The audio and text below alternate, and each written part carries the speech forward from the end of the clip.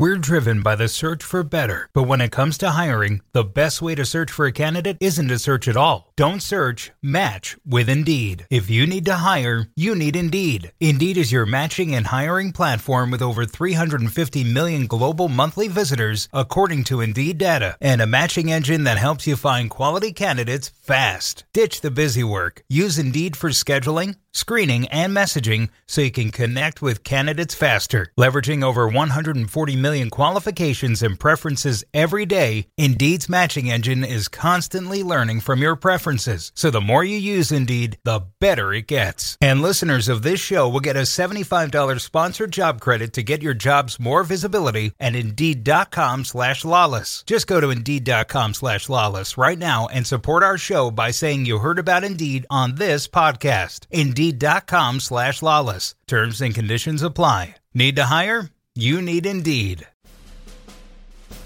Carlos Cordeiro has to be a president not just to the members that voted for him, but also to the ones that didn't. It is his responsibility as the head of the governing body for soccer in the United States to bring some unity, but ultimately to bring change.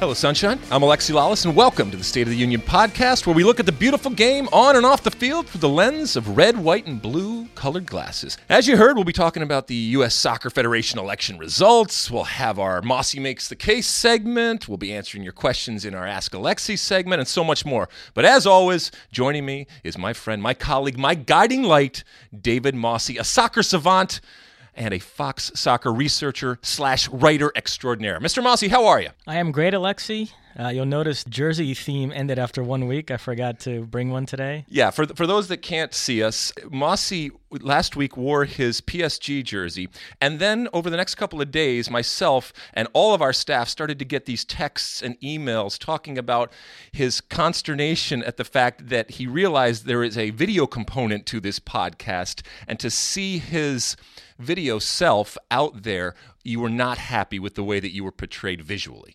Alexi, I cannot believe how fat I looked on those Facebook clips. I look like Artie Lang, and I am not that fat. There's some funny business going on with this camera, and I'm going to get to the bottom of it. Well, today, once again, if you can't see him, Mossy has decided not to wear a jersey, but he is wearing the slimming black sweater in a Cosby-esque type of way. Yes, clearly by design. It was going to be, incidentally, a Ronaldinho Barca jersey, but I accidentally left it at home this morning. So, well, I always think you look good, my friend. And you know what? You're here not for what you wear, for what you say and what you give this show. All right, listen, let's move on. Let's stop talking about what the hell you're wearing, and let's get to this podcast. You ready to light this candle? Let's do it. Okay, as you know, each and every week, we kick off the pod with Alexi Lawless's State of the Union.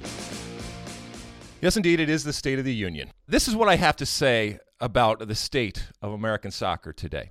Over the course of the USSF presidential election, many argued, including several candidates, about the need for more, quote, soccer people to be involved in positions of power within the U.S. Soccer Federation. Now, soccer people is often really just code for former players. Many also argued that this election should be the moment when real soccer people take the game back and make decisions focused more on about what is good for the game and less on what is good for the business. This is nothing new. We often look at former athletes as possessing a unique, authentic, or valuable understanding of the game, and one we want to mine.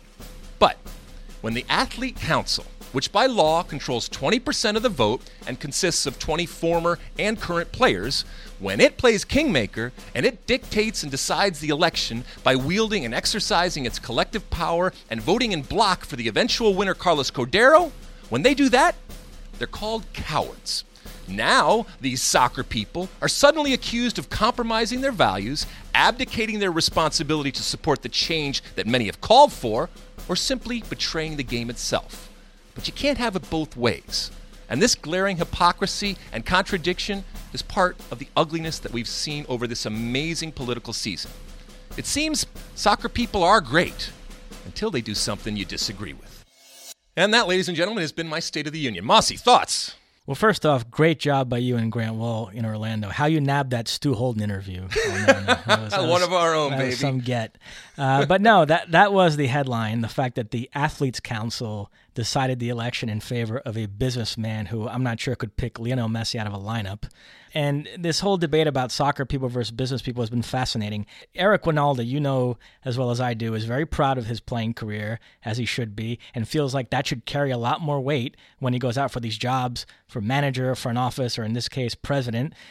There's different schools of thought on that. Arrigo Sacchi, the legendary Italian coach, he never played, and when that was brought up to him, his famous quote was, "You don't have to have been a horse to be a great jockey." So there's different schools of thought on it, and it was fascinating to see which way it was going to go in this election, and the fact that the Athletes Council tipped it Cordeiro's way, and from everything you read, they were strongly considering Kathy Carter as well. Yep. I find absolutely fascinating. It was nuts down there, in a good way. I mean, I left with a little bit of a sense of feeling dirty in some of the stuff that I saw, but ultimately, I felt hopeful after that. I felt hopeful because while there was ugliness, not just there, but all throughout this campaign at times, and things were said that maybe shouldn't be said, and I know a lot of times we couch it as, well, that's politics. Yeah, I guess so, it's politics, but this is also soccer. All right. And while we take it very seriously, we also recognize that it deserves some perspective and some understanding, especially when you compare it to things around the world that are of much more importance.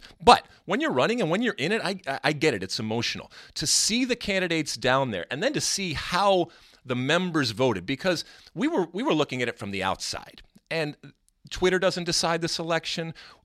Podcasts don't decide the election. The members decide the election. And it was never more clear than when those election results started to come out. And you saw people who were out there and very, very visible and saying all sorts of things, hardly get any votes. And some very popular candidates, whether it's Eric Ronaldo, who I thought did actually better than I thought he was going to do, and I thought Kyle Martino did worse than I thought he was going to do, certainly on that first round, which had Carlos and Kathy at the top.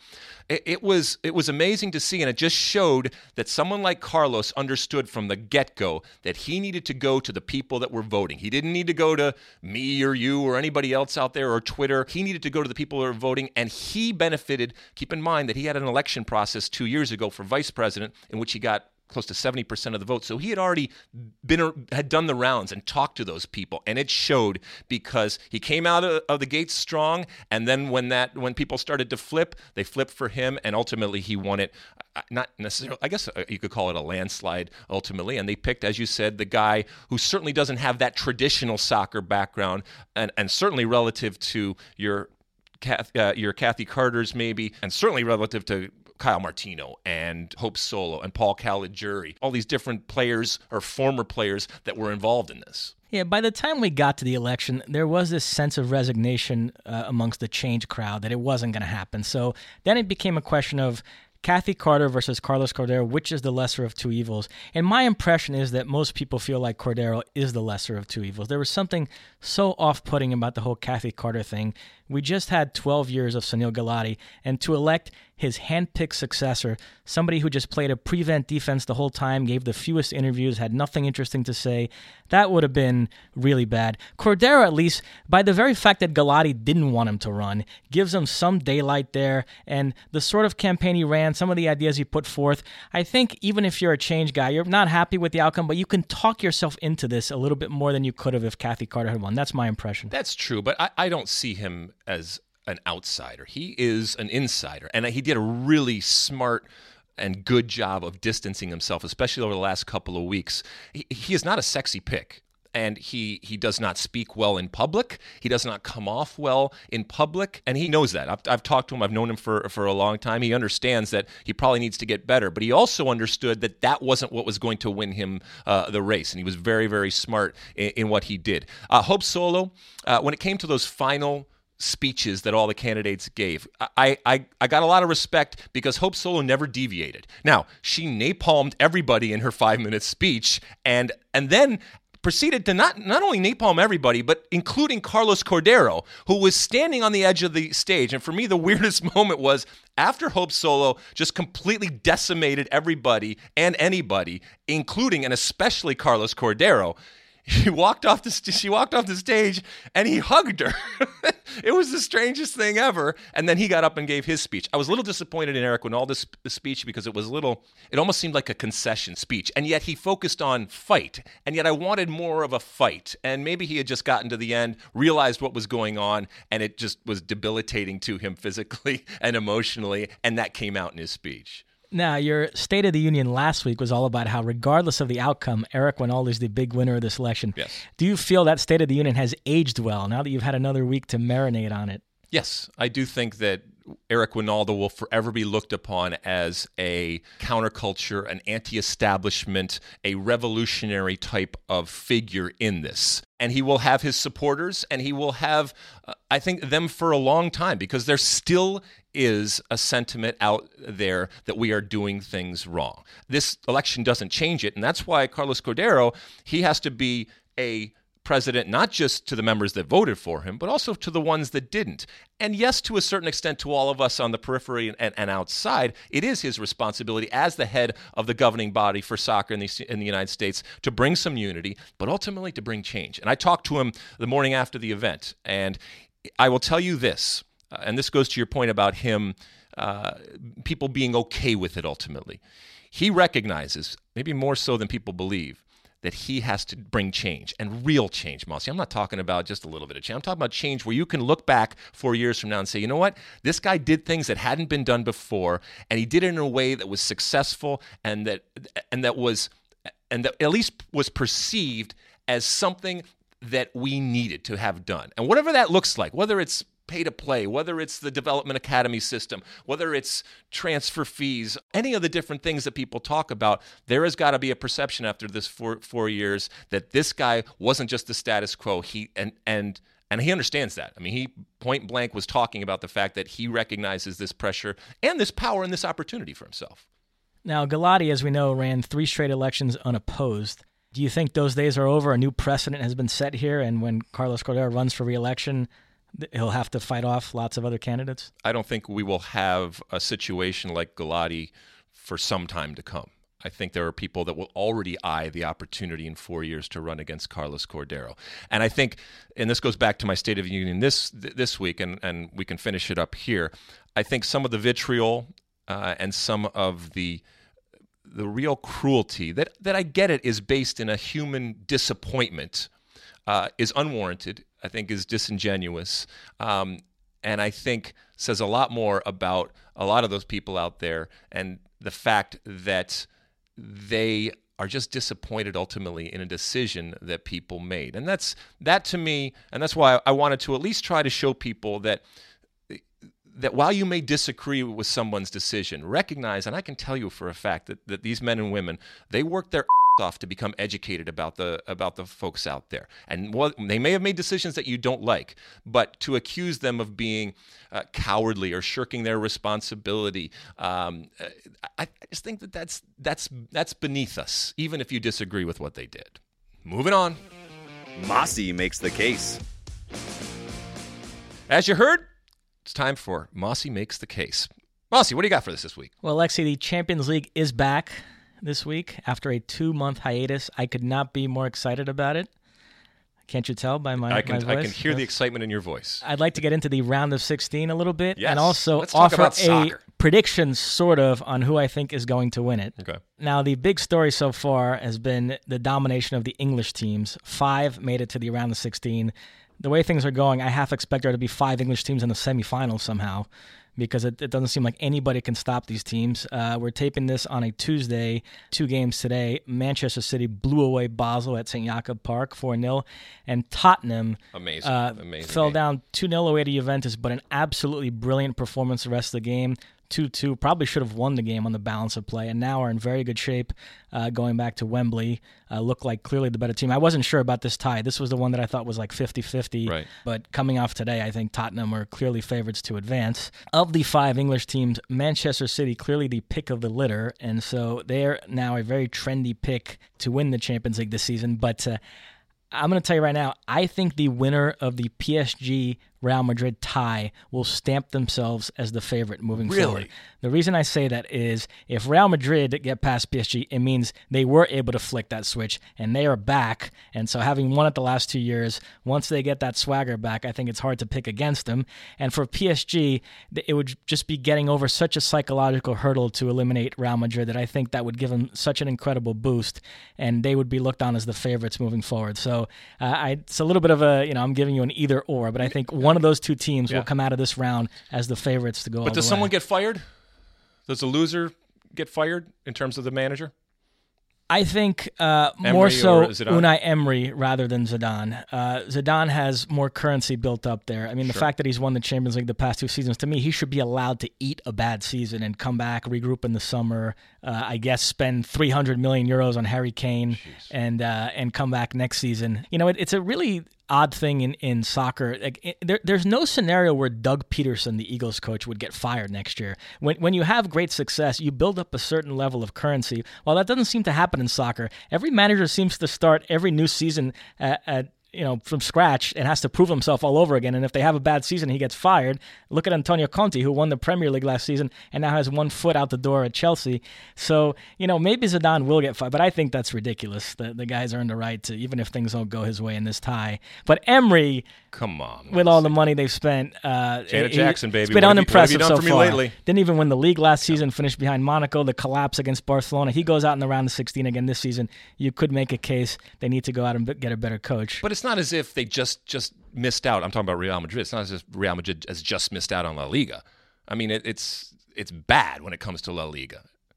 No, absolutely. Now, let me say this on both coaches. Some of the decisions they make in this tie could influence how people feel about them because they both have some big decisions to make. Zidane, there's that eternal BBC versus Isco debate. We'll see which way he goes in both these legs.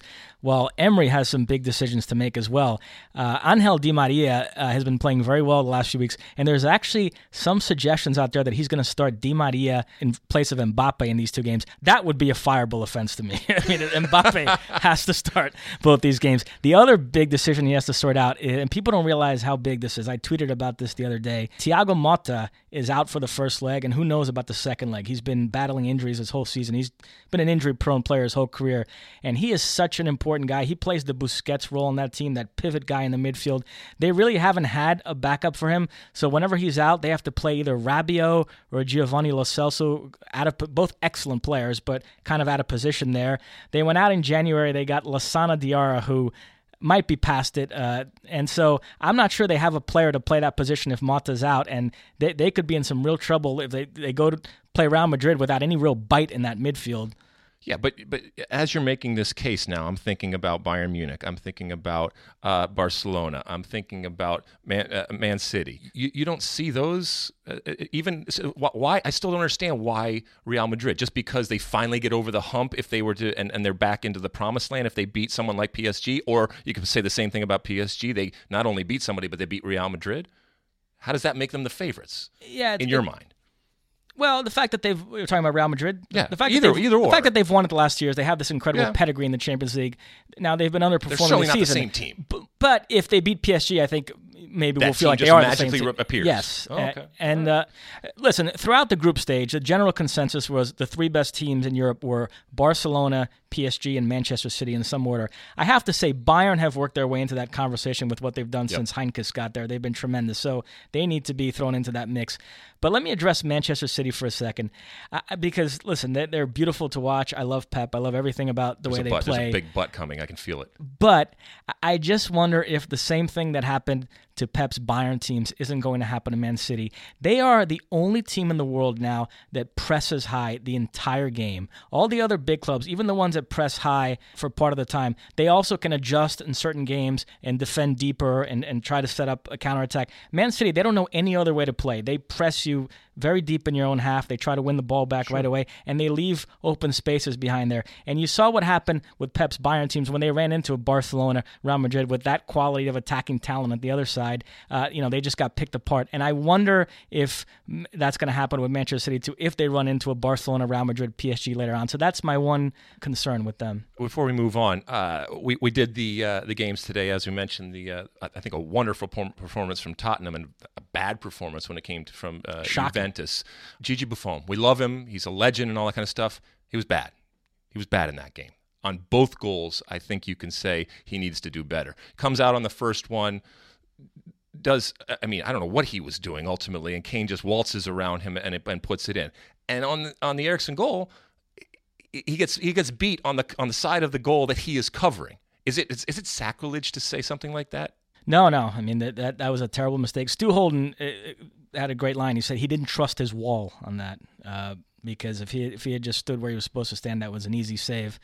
Yeah, I don't know. Maybe they'll play Chesney in the second leg back in London. Well, I mean, look, I know he had a bad game, Nah, Mossy, I'm but kidding. don't go to extremes here. I mean, But yeah, very disappointing. I know people talk about how the Italian teams have this great tactical advantage over English clubs, but lately what I've been noticing is when English teams play Italian, the English teams just play so much faster with so much more energy. They're more dynamic, and Italian teams just have a hard time keeping up, and you definitely saw that today. well, you heard it right here. Mossy is picking either Real Madrid or PSG, whichever one comes out of this amazing tie. Cannot wait to see how this finishes up. All right, moving on.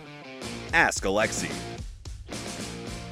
As you heard, yes, this is the segment Ask Alexi, where we answer all of those questions that come from Twitter and Facebook and every other social media platform out there that you can get to us. All right, Mossy, what do the people want to know this week? Easy decisions this week, Alexi. These were the only 5 tweets you received that weren't, your podcast sucks. Okay.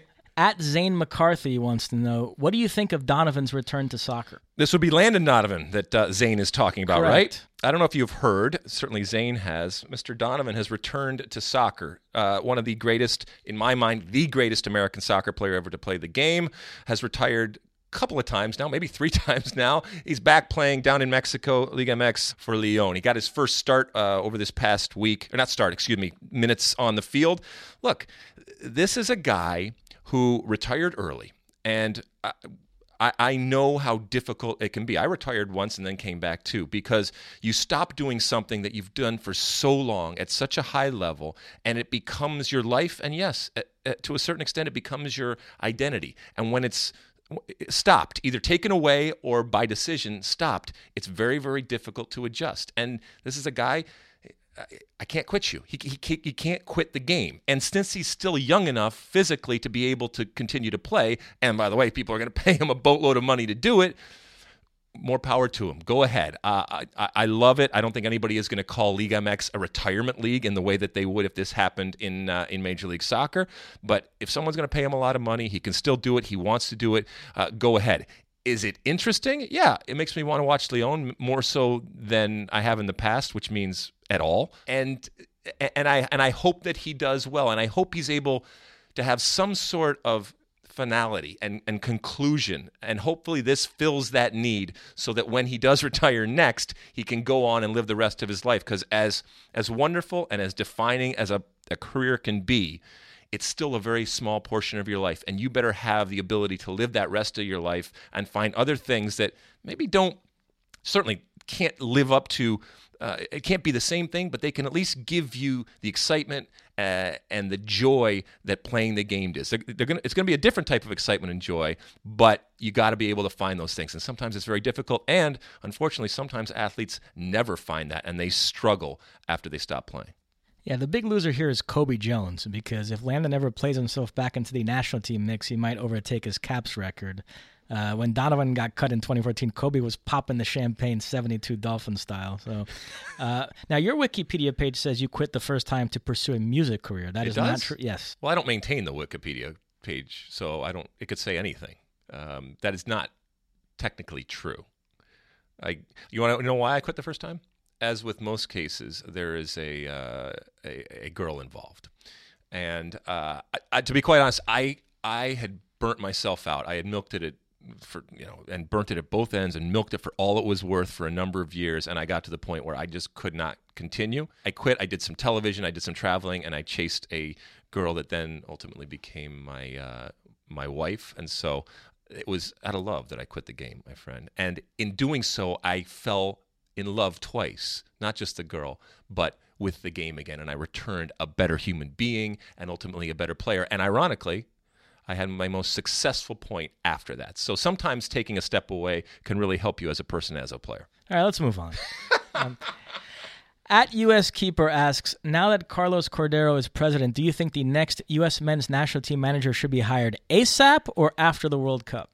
No, because they have made it very, very clear that they're going to hire technical directors or GMs, whatever you want to call them, both for the men's national team and the women's national team. That is the priority. Get that person in, and then he or she decides who the coach is. What was it, 10, 15 years ago, when it became in vogue for American teams, soccer teams, to have these sporting directors, technical directors, GMs. The reality is that the definition of that is key. So what does this person actually do? How do they fit into that org chart? What are their responsibilities? You got to be able to define that first. But if you're going to have that person, at least for me, is going to dictate who you're going to hire as a coach. So until you hire that general manager, technical director, sporting director, which they are going to do, you don't hire a coach. And certainly if you can have some time and patience to wait until the summer, there might be some other options out there. But I think it's almost going to be even more important who he hires as the technical director than who ultimately that technical director, with the help of whoever else, hires as a coach. At Carrillo Raymond asks, so do you think LAFC will have a good first year? I think that they will have a competitive first year, and in that sense, that would be good, especially when you put it up against, I don't know, one of the last expansion teams to come in, let's say Minnesota, who had a horrible first year, and it even looked worse because Atlanta came in and had a great first year, and that's really where new teams that are coming in are measuring themselves, especially a team that's coming into Los Angeles and this market. I actually had the opportunity last week to go and tour the new stadium for LAFC. Off the field, this is going to be a incredible venture. The stadium's going to be wonderful. It's right downtown in a very different area than the StubHub Center where the Los Angeles Galaxy play, but they got to put a product on the field, and we are fickle here in Los Angeles. And look, we see something shiny, and this is a shiny new toy, we run to it. And then we find something else. So that will only last so long. So you better have a good product on the field. I think they're going to be competitive to possibly make a playoff spot this year with Bob Bradley, with what they're doing. But they're still not as exciting as Atlanta was last year in their first year, or Atlanta is going forward into their second year. They still got a ways to go for that. Check out the name on this guy. At Captain Underbite. What a childhood he must have had. Wants to know, what are your thoughts about the recent opinion column from Jeff Cameron about the state of U.S. soccer? For people who missed this was in the Players Tribune, the Derek Jeter run publication. I wonder if he still runs it now that he's the Marlins owner. Maybe not. But he had a lot of interesting things to say, took some shots at Bruce Arena. But the big thing I took out of it is he's a strong proponent that U.S. players have to go to Europe. Sure. There shouldn't be any hand-wringing about this. He mentions, places like Brazil or Argentina, they've sort of accepted their lot as essentially a feeder league and know that when you produce a really good player, he's going to eventually go to Europe, and MLS needs to adopt that mentality and accept it. So what do you make of all that? I love Jeff Cameron because he's honest. He wears his heart on his sleeve. He's passionate about things on and off the field, and he gives me plenty of content in doing so. I would want him on my team because he's a good player. I also recognize that what Jeff Cameron is saying is not anything that we haven't heard before. So in that sense, a lot of the stuff that he talked about is just regurgitated. But it's coming from a voice and from a person who certainly has been there, and with that comes authority. I also couldn't help but think that this was also a guy who got benched and wasn't playing, and we have all been there as players, and it hurts, especially when the team then does not do well, and you immediately think that you could have been someone that could have helped them. And I get it. I look back at my life and my career, and I regret very few things. But for example, in 1998, I was part of the fiasco that was the 1998 World Cup team in France, and we finished last. And the way that I acted and behaved, and the things that I said and did, I look back and I regret, and I wish I could have done some things differently. And I saw a little piece of me in what Jeff Cameron was doing in that moment, and he is in that moment right now. You have incredible clarity, and you think you're seeing things absolutely the way they should be. You're definitive, and you can't even possibly think that years from now you might not believe that. I think that Jeff Cameron's going to have a different perspective on the people and the things that happened and the decisions that were made with some time and with some perspective. You can't have it now because it's raw, and that's what came out. As far as the other things in terms of the future and development of players, that's all fine and well. I believe that you don't have to go to Europe in order to be a good soccer player. You don't have to go to Europe in order to be the best soccer player in the world. You don't have to go to Europe to play with the national team. And going to Europe is much easier than people believe. Going to Europe in a good place, which is something that Jeff Cameron did, and making a life for yourself and playing on the field and having that life off of the field and being comfortable, that's a whole other story. And if you just want to go to Europe, there's planes leaving every hour on the hour from LAX and JFK and everywhere in between. If I'm not mistaken, 98, first game you guys lost 2-0 to Germany. Jurgen Klinsmann amongst the goal scorers. Yes, he was. He took the ball off his chest and just chipped it beautifully over a helpless Casey Keller. I remember thinking there's no way he could do more damage to the U.S. national team than this, and I was sorely mistaken. Now, Cameron, in his piece, talked about how we need more Pulisics out there. He used Pulisic as an example of a success story of an American going to Europe at a young age. So we'll end on this. At Nathan P. Morris wants to know, is Pulisic the de facto leader of the U.S. men's national team going forward? I think he is in terms of what we are looking at in terms of this team. I mean, like, the guy's an incredible player, and he's going to drive a lot of attention and interest and curiosity because of who he is. But a leader is very different. If you've ever seen Christian Pulisic, and we've interviewed him many times, and we've talked to him, it's not the most riveting, shall we say. It doesn't come off as a huge, over-the-top type of character or personality, and not everybody's like that. It doesn't mean you can't be a leader in the things that you do, or even behind the scenes. But I do think that as this core of players that we recognize are talented are given opportunities, there are going to be other leaders, and maybe much more important leaders going forward. And that's not necessarily a bad thing, because it can let Christian Pulisic do what he needs to do without forcing him also to be something he doesn't want to be. Mia Hamm, greatest American soccer player ever to play the game, bar none.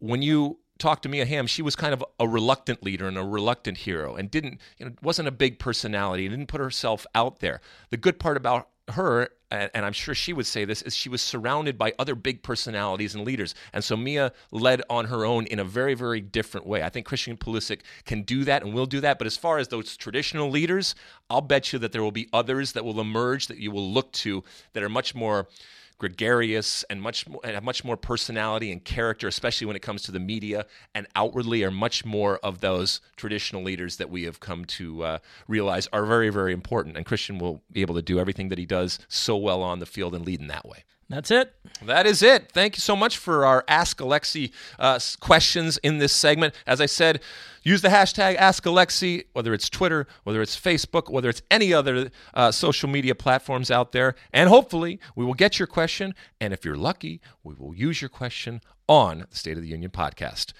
Let's finish this thing up. The back three. All right, the back three. Mossy, how are we finishing this up? All right, let's talk Christian Pulisic's club future. Brian McBride has waded into this debate. A lot of talk about Liverpool and Manchester United both being interested, and McBride came out and said, if given the choice, Pulisic should go to Liverpool rather than Manchester United. What say you? I think because of the Klopp association, I mean, it makes sense, and I get it. And I think there's the tendency to say, yeah, but not so fast. You know what? Sometimes if it looks good and it feels good, then it might actually be good. And so I tend to agree with Brian McBride. I think that what Manchester United is right now with Jose Mourinho is certainly not what it was before. It's better. But I just think that for a guy like Christian Pulisic, who, and this has nothing to do with the fact that he's American, just the type of player that he is, he needs to be given freedom, and he needs to be given positive reinforcement. And I'm not saying that Jose Mourinho is out there with screaming and yelling at his players and not letting them do anything. But I just think that Klopp is more of a romantic. And when I see Christian Pulisic, I see romance in the way that he plays. And I worry that whether it's Mourinho or anybody is going to dampen that in an effort to have him become more efficient or pragmatic in his approach. We are going to find a situation where a coach says, no, you can't do this. We've been lucky so far in that he's been given, not carte blanche, but certainly the freedom to do stuff. And I would never want to see that freedom squashed in any way. And it doesn't mean that he can't defend. It doesn't mean that he doesn't have responsibilities and roles. And it doesn't mean you don't hold him accountable for both sides of the game. But I think Klopp would give him the ability to continue to be the romantic that we want and to possibly be even more romantic. Yeah, I am not a Jose Mourinho fan. I frankly loathe the man, and I know he's very sensitive about this criticism, but he does have an issue with young players. He doesn't fully trust them. He's never willing to turn the keys over to them completely. He's always on the lookout for a more experienced player. He brought in Zlatan last season, makes this move for Sanchez. So Martial, Rashford, they're always going to be in this sort of in and out of the lineup kind of thing, never be able to fully express themselves and become the superstars that I think they're both capable of. And Mourinho, frankly, has a very hit or miss past with flair players. I mean, you look a little further than the fact that the two best players in the Premier League this season, Kevin De Bruyne and Mohamed Salah, are guys that he discarded. He didn't think were good enough to be impact players in the Premier League. So I'd be wary if I was Christian Pulisic. I agree with you. I think Klopp is a better fit. Liverpool, his style of play and his approach. If given the choice, I'll only say this as a caveat. The Christian Pulisic train is going to have a financial component and a business component, whether we want to, and a branding component, if you will. For his future as a brand, I think Manchester United would send him off into the stratosphere. And that's not a shot at Liverpool, but if you compare the two in terms of what it would do from his global brand, there might be a lot of pressure and maybe more pressure for him to go to a place like Manchester United. Now, that's not a reason to go, but it at times has played into reasons and played into decisions that players have made. So we'll see ultimately where Christian ends up. But the fact that we're talking about him going to some of these super clubs is wonderful because he has made us talk about that because of his play and because of what we realize is just an incredibly talented individual. Yeah, I mean, we love having him in the Bundesliga here at Fox, but we all recognize how Premier League crazy this country is. Imagine having him play in these big Manchester United, Liverpool games at Old Trafford, having an American play a starring role. Shirt sales, tours. Dortmund's coming over here to play games too already. Can you imagine the Manchester United tour? I mean, even when Tim Howard was involved with Manchester United, it drives interest that otherwise wouldn't necessarily be there. Not from the soccer people necessarily, but from just the casual soccer fan. Hey, there's an American playing at Manchester United. I know what Manchester United is, maybe more so than I know what Liverpool or any other or another team is, and that's something that I want to be interested in, and that is valuable. That is valuable to owners, that is valuable to agents, and ultimately it's valuable to players in this day and age where they think about the future of their brand. Now, I mentioned Mohamed Salah. He's involved in an incredible race right now that has people excited for the Premier League top scorer this season. Harry Kane, 23, Mohamed Salah 22, Sergio Aguero 21. We have 11 rounds left. Do you have any sense of which way that's going to go if you had to bet on one of those three to claim the Golden Boot? Aguero. I think that Aguero plays with the most talent around him of those three. I think Salah has done things and taken it upon himself and put that team on his shoulder. It's not that he doesn't have talent around him. I understand that. But I think if you put a Mo Salah in a situation like a Manchester City, it would be a whole nother level, which is why, I mean, how long can Mo Salah stick around before somebody else comes knocking? So, I think that if I was Real Madrid, if I was Barcelona, I would be looking at Mo Salah as a potential player to buy. And what is his value right now and that worth? And can Liverpool keep him? Because he is their jewel right now. Yeah, a couple of issues with Aguero. Because City have such a big lead and they're fighting on three other fronts. Now, the League Cup final's in 12 days, so that'll be out of the way. But FA Cup, assuming they keep going there, and obviously the Champions League we talked about, they're one of the favorites there. I think Pep might start resting him a little bit here, while the other two are going to be competing for top four right until the end, so they're going to be playing every week. Plus, remember with Aguero, Gabriel Jesus has been out. He's coming back. When he's available, Pep likes to rotate those two, get Jesus in there some games. So I think that's what might hurt Aguero in his Golden Boot quest. Well, so I'd go with Kane. I mean, he's done the last 2 seasons, I think. Yeah, I mean, that's a good thing. But I will just remind our listeners and our viewers of my criteria when it comes to goal scorers, all right?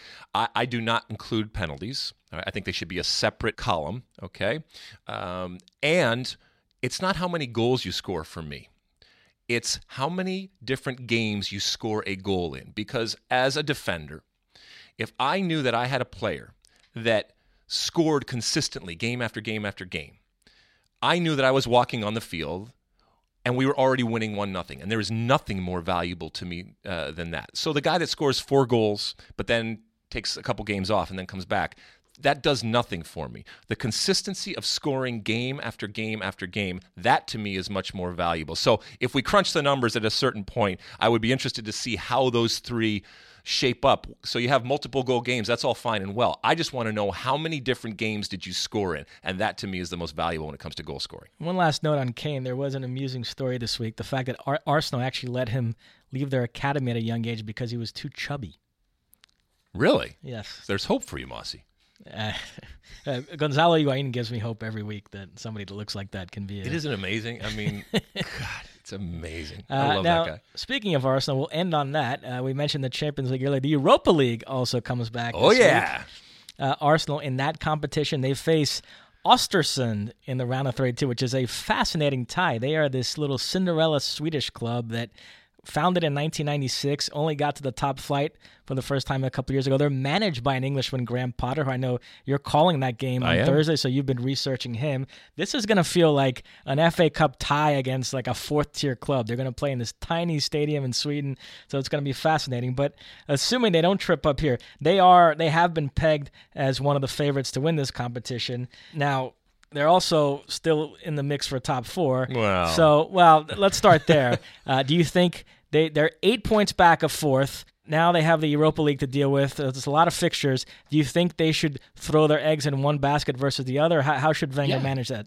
I think that you are looking, and there is a track record and there is a template to follow over the last couple of years when it comes to teams that are looking at a situation where they're not certain about the top four and they do throw all their eggs in one basket. And I think if you're Arsenal at this point, you got to look at Europa as your best chance to get back into Champions League. And so I think that they need to go all guns blazing for that to make sure that happens, because I think it's going to be very, very difficult for them to finish top four because of the talent that's around. And we know that Jose at one point said, you know what, this is the best deal. And it's part of your job as a manager to recognize and to figure out when to say, okay, this is the best path for us to be successful. Yeah, the last 2 years, like you said, Klopp and Mourinho both handled this very well. They kept the Europa League option open as much as possible, and then as the season progressed, it came to be their better option.